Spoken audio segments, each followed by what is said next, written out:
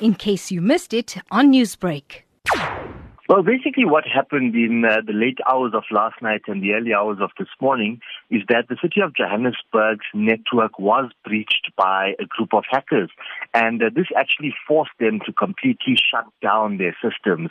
And we do know now that there is a group calling themselves the Shadow Kill Hackers.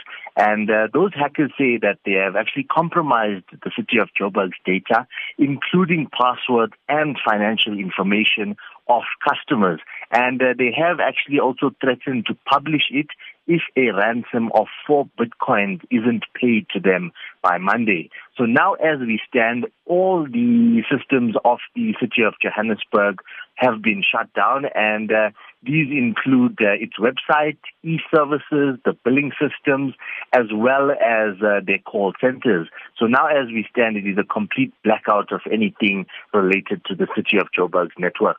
Sashin, we understand that this breach is affecting websites, e-services and billing systems. Now, as we go towards the end of the month where many of these bills will be paid, how is this affecting the residents of Johannesburg? Yes, that is correct. Well, residents have been severely affected by this.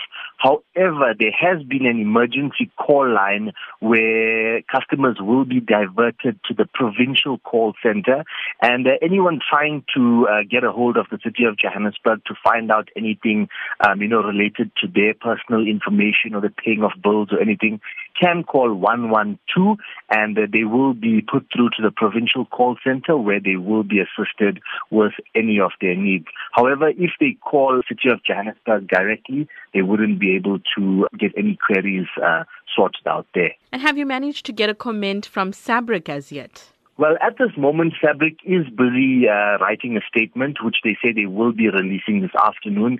We do understand that they are actually getting all the facts of the matter together now before they can give us anything solid on that. Have we heard anything from the hackers? In an exclusive interview with the SABC via email, we have managed to speak to the group which are calling themselves the Shadow Kill Hackers, and they say in return they will actually reveal to the city of Joburg the method they use to hack into their system, and this is only after they are actually paid that ransom of 4 Bitcoins.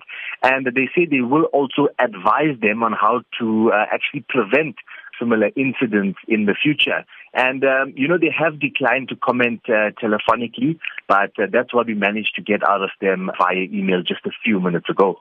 Newsbreak, Lotus FM, powered by SABC News.